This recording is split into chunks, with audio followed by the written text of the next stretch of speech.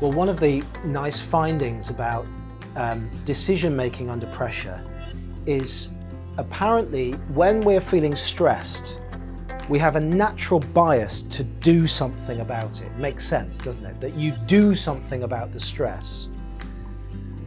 But the blind spot is that almost nobody says to themselves, what could I subtract? What could I take away?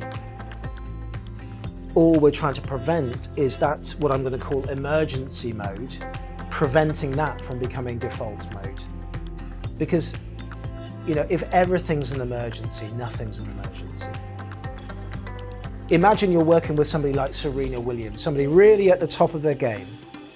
What you would never do is rock up to Serena and say, oh, I think you need to make these big changes. You know, it would be ridiculous. But what elite performers do stay open to is this idea that maybe you could make a 1% shift. Maybe there's something that you could do differently with your recovery or your preparation or your technique that's not a dramatic change, but will still accumulate over time and make a difference.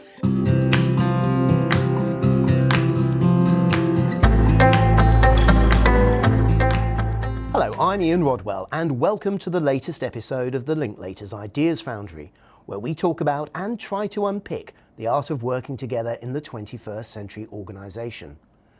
Now, the new year often comes with the promise of a new start. It's a time to reset and formulate good intentions for the months ahead. And who better to help us revisit our habits and routines than my next guest? Dr. Rob Archer is a psychologist specialising in helping organisations and individuals build resilience, improve mental health and sustain high performance. He works with a wide range of clients, from financial and professional services through to the creative industries, as well as both athletes and managers in Premiership football, cricket, tennis and Formula One. So if anyone can get us motivated to stick to the New Year's resolutions, it's Rob. So Rob, welcome to the Ideas Foundry. Thanks so much, Ian. Great to be here. So Rob, I've provided a little bit of a flavour, but could you tell us more about your practice and the work that you do? Yeah, of course. So Cognacity, I'm a director of Cognacity. We're a team of doctors and psychologists who work across the mental health spectrum. So one end of the spectrum, we run a clinical practice where we help people who are struggling with stress or mental health challenges. And then at the other end of the spectrum, as you've said, we help really teams and individuals who are working under pressure. So whether that's an elite law firm or whether it's an elite sporting team, our role is to try and keep people healthy, but also keep them performing at their best. And I suppose what my clients have in common is they're all working under pressure and stress, often relentlessly. And so I like to talk about or think about what we can learn from other high pressure environments that we can usefully apply to our own lives in a very practical way.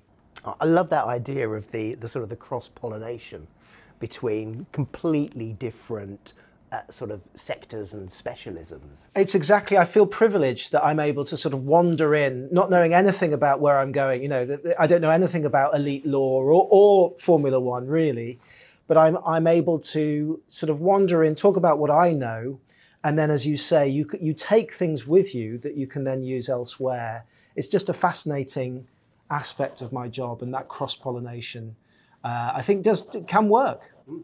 Absolutely. Now, look, we've started to sort of mention sort of pressure and stress, and I guess one thing to look at is how typically does this pressure, this stress tend to manifest itself? Yeah, really great question. So I think one of the things I like to talk about is the difference between good and bad stress. I think very often in sort of modern society, we're sort of beginning to position stress as bad when it isn't. It evolved for a purpose. Anybody listening to this will know that stress often comes with some of the most meaningful and best experiences in life. So if we start to position stress as the problem, we run into even greater problems. So what I like to talk about is the difference between good stress, which is largely acute stress. This is where you have a challenge or a threat. You know, millions of years ago, you might see a lion on the savannah. You turn the stress response on. It's that's going to help you survive. And these days, working to a deadline, you're often a lot more focused and energized if you have a bit of that stress response. So that's good stress. I think the problem is that many of us, and humans in particular, are able to generate chronic stress. We're turning it on, but we're not actually turning it off. And there's just simply no organism that evolved for chronic stress. There's really no upside to it. And it not only does it affect performance in the short term, but it also dramatically affects health. In fact, anytime you see a link between stress and cardiovascular disease or any of the other nasty diseases, cancer even, it tends to be chronic stress that's driving it, not acute stress. So I think that's the first thing, just to understand the difference between good and bad stress and chronic stress. And then the second thing to understand is how easy it is to fall into chronic stress today. And I think particularly if you're working in a high pressure professional services environment. I want to just give a quick story actually here about how easy it is to fall into chronic stress. I was working with a senior team at an airline at the beginning of the pandemic. So take yourself back to February, March 2020. The senior team at a major international airline, you can imagine what that was like. It was absolute chaos.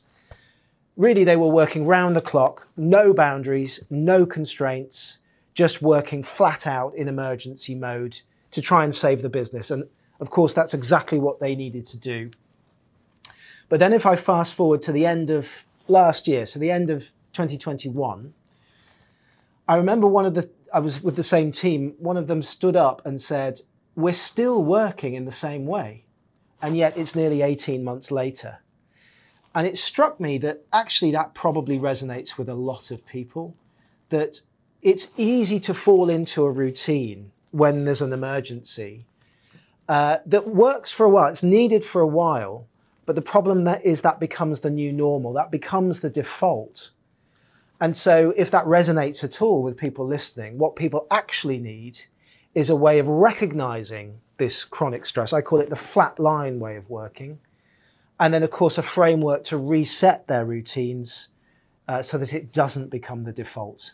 That's fascinating. Yes, it does. It does resonate about how we fall into these ingrained habits and how that does quickly become the normal behaviour. And I think we saw that throughout the pandemic in a range of different scenarios. I think we did. And of course, what you had in the pandemic, particularly if you're working from home a lot, many of the boundaries also blurred between work and home. And what you had then was what I call the flat line way of working. So if I describe that briefly, it would be a day that's undifferentiated. There's no constraints. You basically wake up in the morning, you're immediately into reactive mode, you're checking your work emails, and then you work flat out until you sort of collapse into bed at night and then repeat. And we know that that was the pattern for many in the pandemic. But we also know that actually the pattern since the pandemic, even in a hybrid pattern, many people resonate with this idea of the flat line, and there's lots of symptoms. So if I give you a few, maybe that will be helpful. Waking up in the morning in a reactive way, there's nothing wrong with that. There's nothing wrong with checking your emails first thing, but it's not starting the day on the front foot. You're starting the day with something you cannot control.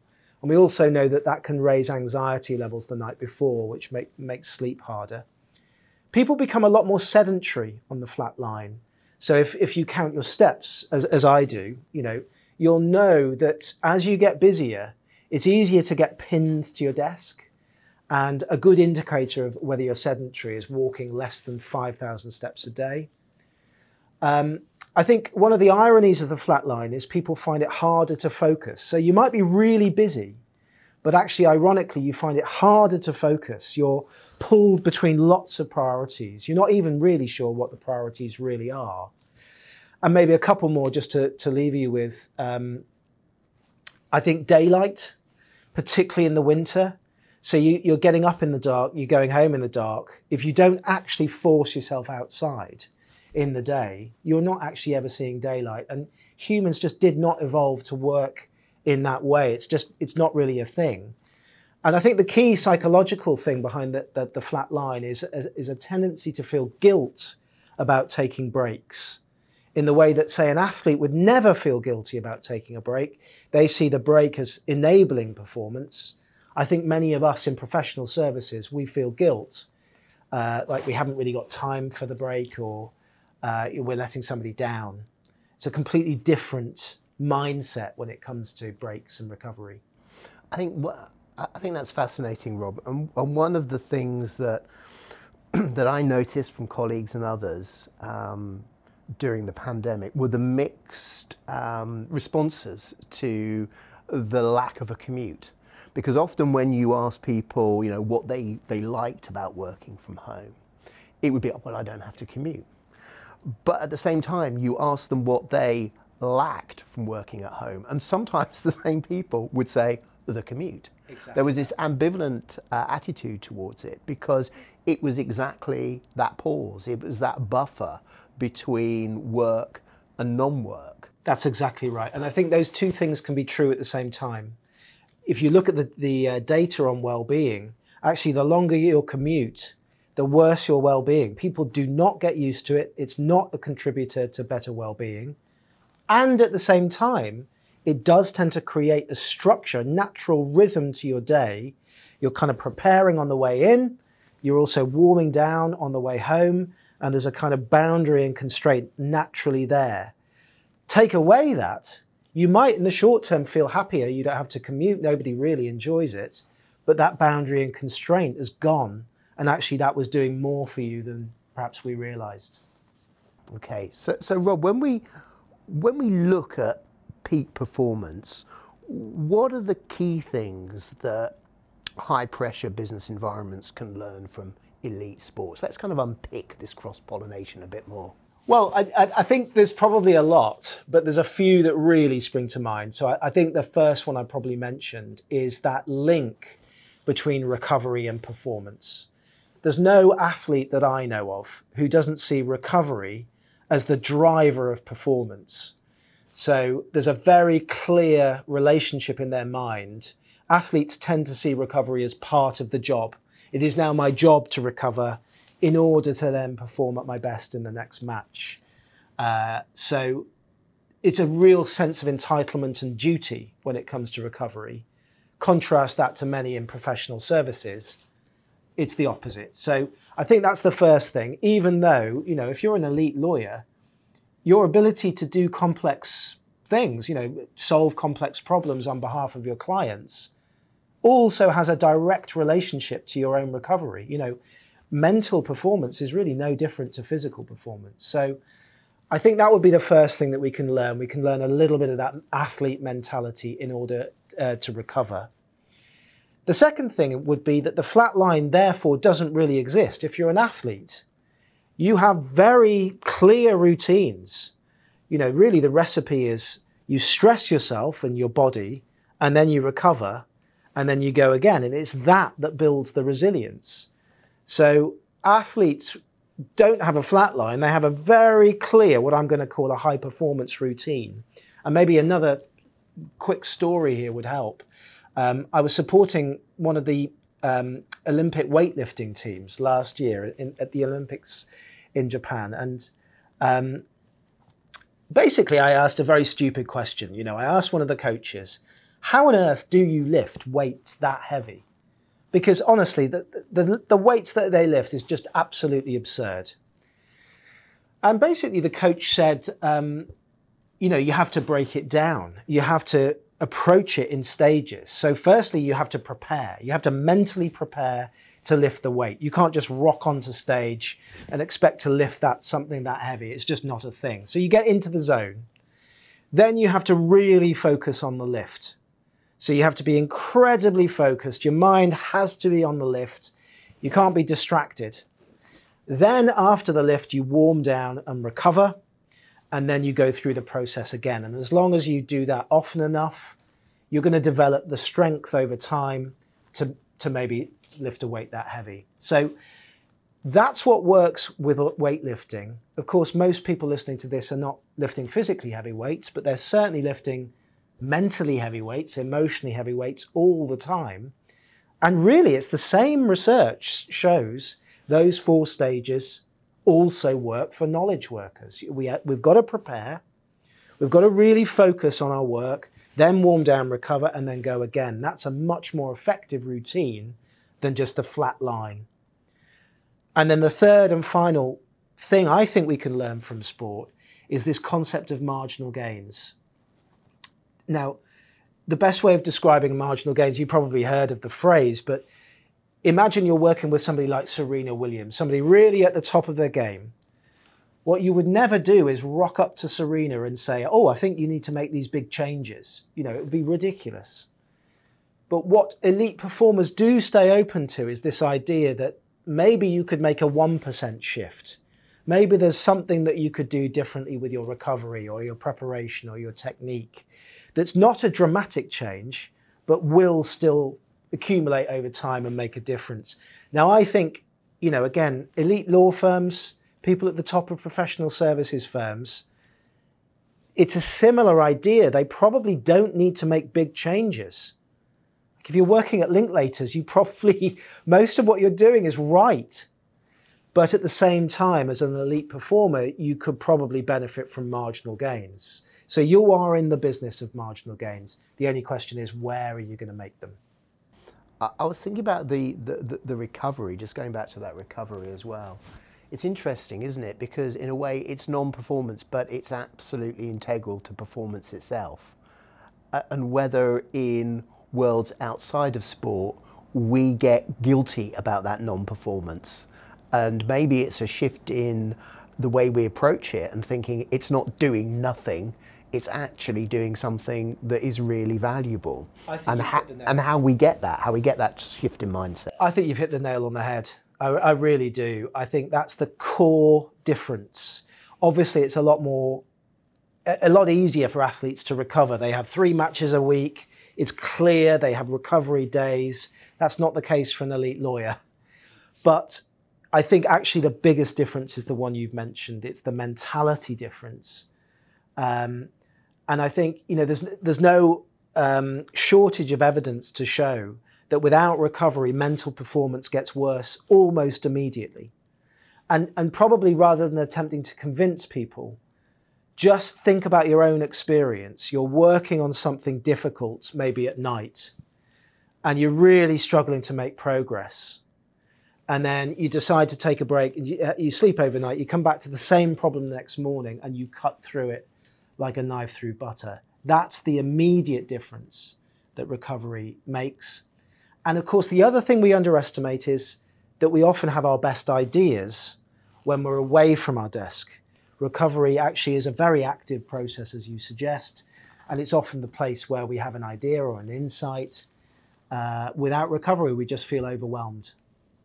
It's funny, I don't think I've ever had a good idea in the office. They all come outside. In the shower, usually. Or on a walk, or on a train. Exactly. Yeah. In fact, my team have actually banned me from going on walks just because too many ideas. Too many ideas. Exactly that. Yeah, they confiscate my pass. Now, you alluded to those high performance routines, and you identify. I think you've identified 4 phases when I was reading your materials. Could you take us through those? Yeah. So, preparation is the stage at which you are really trying to do 2 things. Mentally preparing to perform. So this was what the commute used to be really good for. You could use your commute as a way of mentally preparing for the day. You might map out what the day is going to be like. There's a lot of evidence that mental preparation, mental rehearsal improves performance. So that's the first job. And then the second is to narrow your focus. And I think this is particularly important for knowledge workers. We have so much to do. We probably all have, twice as much as we could possibly do it every day. So the real purpose of preparation is to narrow your focus and force yourself to identify the things that really do move the needle. So what are the things that are more important today than others? and being ruthless about identifying what those things are. Now, of course, plans will change. That's normal. But we know that just the process of preparation improves overall business success by between 10 and 20%, because it does so many helpful things. It sort of surfaces assumption, flushes out risks. It's a really helpful place to start. So preparation is the first piece. Preparation then allows you to do the second stage, which is about focusing. So this is really where you are very focused. You're working on a high priority and you're not distracted. And I think actually this is where many of us fall down. Many of us are switching our attention all the time. We're overly available. And of course we have to be, but this is about saying, do you have any part of your day where you're not distracted? You're working with full focus on something that really matters. And we know that people who do that, they produce better outcomes. So that's the sort of active performance. Those are the first two stages about performance. And then we have warm down. So warm down is really about setting boundaries, setting cutoffs.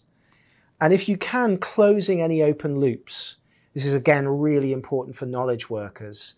The idea of a warm down is to kind of transition away from the focus stage to tee up recovery and lower anxiety. It's difficult to just flick a switch and turn all of the thoughts off. Most people need a warm down. And then the fourth stage is recovery. And as we've discussed, it's about regaining energy, but it's also about gaining a better perspective on your challenges, on your worries, and generating insights. So put together, those four stages suggest you're better off doing certain behaviors at certain times of the day and then repeating. You're going to be a lot healthier, a lot happier, and higher performing. Okay, so what can we sort of do individually to design our own high performance routines? So I think one of the things I like to do is to get people to think about what's already working well. I said, you're probably an elite performer. You're probably doing a lot of things right.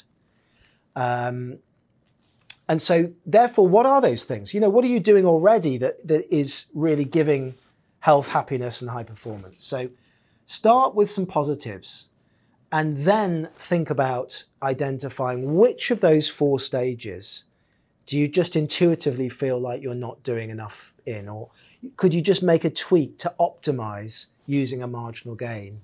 And there's lots of different ways of doing this, but the good news is there's an assessment that we can offer after. It's a free assessment that we can offer after this session, this podcast, where people can actually do a short quiz and they'll get a report, confidential, free and confidential, which will tell them where they're going well and where they might want to improve. So that would be one idea of something practical people could do after this podcast.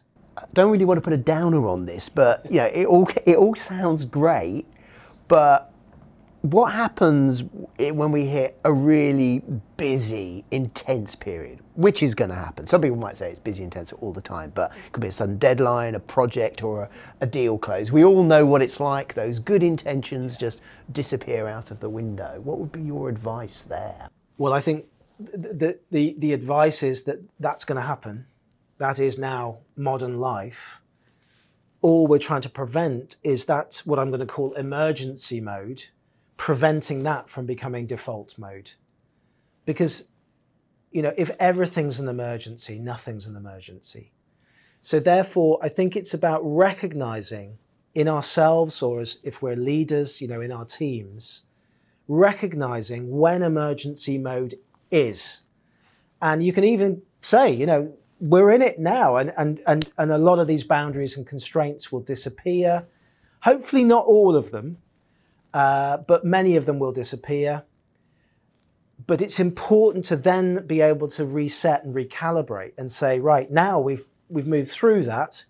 We're now in our default mode, and I would expect to see many of those four stages come back It's really important to distinguish the two, because unless you do that, particularly as a leader, when you come to press that accelerator back for emergency mode, there'll be nothing left to give. And yes, you'll be dealing with burnout, but also there's a lot of costs that businesses pay before burnout in terms of lost productivity and lost performance. So I think that would be the key thing, distinguish between the two modes.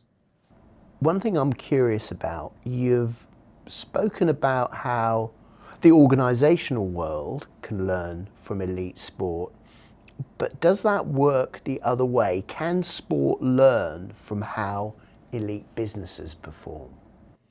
Yeah, I think that this is a really thought-provoking question, because I think usually it does go the other way. Partly, I think, because sport has a clear outcome. There's a win or a loss. It enables sporting teams to identify the factors behind human performance a lot more clearly than, say, a knowledge work organisation. It's actually a lot harder to know whether a knowledge worker is really performing well than it is for an athlete. So I think for those reasons, usually businesses are learning from sport. But actually, when I reflected on it, particularly in the last probably 20 or so years, your question did make me think actually many sporting organisations have professionalised greatly. And many of the sort of business practices that we are all used to now have become, much more part of everyday life for sporting organisations. And this is really across the piece, I think. But maybe particularly in terms of the use of data and analytics. And again, this is really a cutting edge area in sport now. The professionalisation of recruitment, I'd say, it's no longer, I think, so much of the old boys network. I think there's a lot more professionalisation in that area. And I think many of the sort of practices around, for example, HR or whatever it might be, we're also seeing that in elite sport as well. So your question was a thought-provoking one. I do think it's going both ways now. It's not a one-way street. No. Now, of course, we are at the start of a new year, and many of us will have made our resolutions, maybe even broken them already. But is there a way to connect this to sort of improving our high-performance routines? I think so, yes. And I think one of the reasons I like the idea of routines above, for example, habits, like we all have this sort of idea that we're going to change our habits or a New Year resolution. Habits and New Year resolutions tend to be quite standalone. I'm going to go and do more yoga this year or whatever it might be. Nothing wrong with it at all. But the problem with habits and resolutions is that because they're standalone, they often present as an extra thing that I have to go off and do. So now, along with my very busy day, I now have to try and squeeze in my yoga class that I've committed to as part of my resolution. And of course, that's really hard. So I think it's actually often more helpful to think in terms of routines and rhythms, that there are certain times of the day where I'm better off to do certain behaviours. And if I can do those behaviours, it makes the next part of the routine more effective. So for example, if I'm preparing effectively, if I'm mentally preparing and identifying my priorities ruthlessly, I'm much more focused than I would be without that. And if I'm more focused, I tend to be more effective. And that means I can set a cut-off time because I'm being more intense. And the cut-off means I can then go and recover, which gives me my energy back to do the cycle again. So I think thinking about this rhythm and which aspects of that rhythm do you want to tweak is actually going to be a lot more powerful than just thinking about isolated habits. Yeah. I do like that because it is intriguing, isn't it, that we create these pressures on ourselves to reduce pressure, and it has exactly the opposite effect. Well, one of the nice findings about decision making under pressure is apparently when we're feeling stressed, we have a natural bias to do something about it. Makes sense, doesn't it? That you do something about the stress. But the blind spot is that almost nobody says to themselves, what could I subtract? What could I take away? So we're so focused on the thing that we can add, we miss the thing that we could subtract. And so if you extrapolate that out, you're going to have lots of already very busy, stressed people just adding and adding and adding. And of course, eventually that's just not going to work. So I like that idea that occasionally it's about subtracting. So we're almost at the end, Rob, but of course I have to ask, inevitably, do you make New Year's resolutions? And if you do, would you be happy to share what you've committed to this year? Well, I don't. Yoga, perhaps? Yeah. Funnily enough, I am hoping to do more yoga this year because I'm increasingly feeling my sort of aging bones. But I find New Year resolutions now, the idea a little bit outdated, but I don't want to put everybody off. So what I will say is that I am indeed committing to tweaking a part of my high performance routine. Last year was particularly busy for us. We seem to be busy every year, but this concept of high performance routines really did resonate almost everywhere. And so I was incredibly busy, and I had to make recovery more of an issue, more of a sort of commitment than I had before. So last year, very much towards the end of last year, I was really had to think about recovery and making that more of a commitment. This year, my New Year resolution is to think about the focus stage, which I think is really underestimated. That we're so distracted, many of us, constantly, and it doesn't really help us get stuff done, and it certainly doesn't help us recover. I'm going to really focus on focus and thinking about ways that I can create a context in which I'm more focused more often. So that would probably qualify as my New Year resolution. Well, Rob, we're going to have you back in 2024. And we're going to see how that focus went. Well, I love how you're keeping me accountable there. And can I turn a question back to you? What would be your, where are you thinking? If you were to develop one of those 4 stages, preparation, focus, warm down or recovery, intuitively, where would you focus? Do you know, it would be recovery, because it's something I'm very bad at. And I do just tend to pile it on, and that is the thing that, and I can comfort myself, because I can say I'm doing what every sports performer does. I'm following in their lead. So for me, it would be the recovery.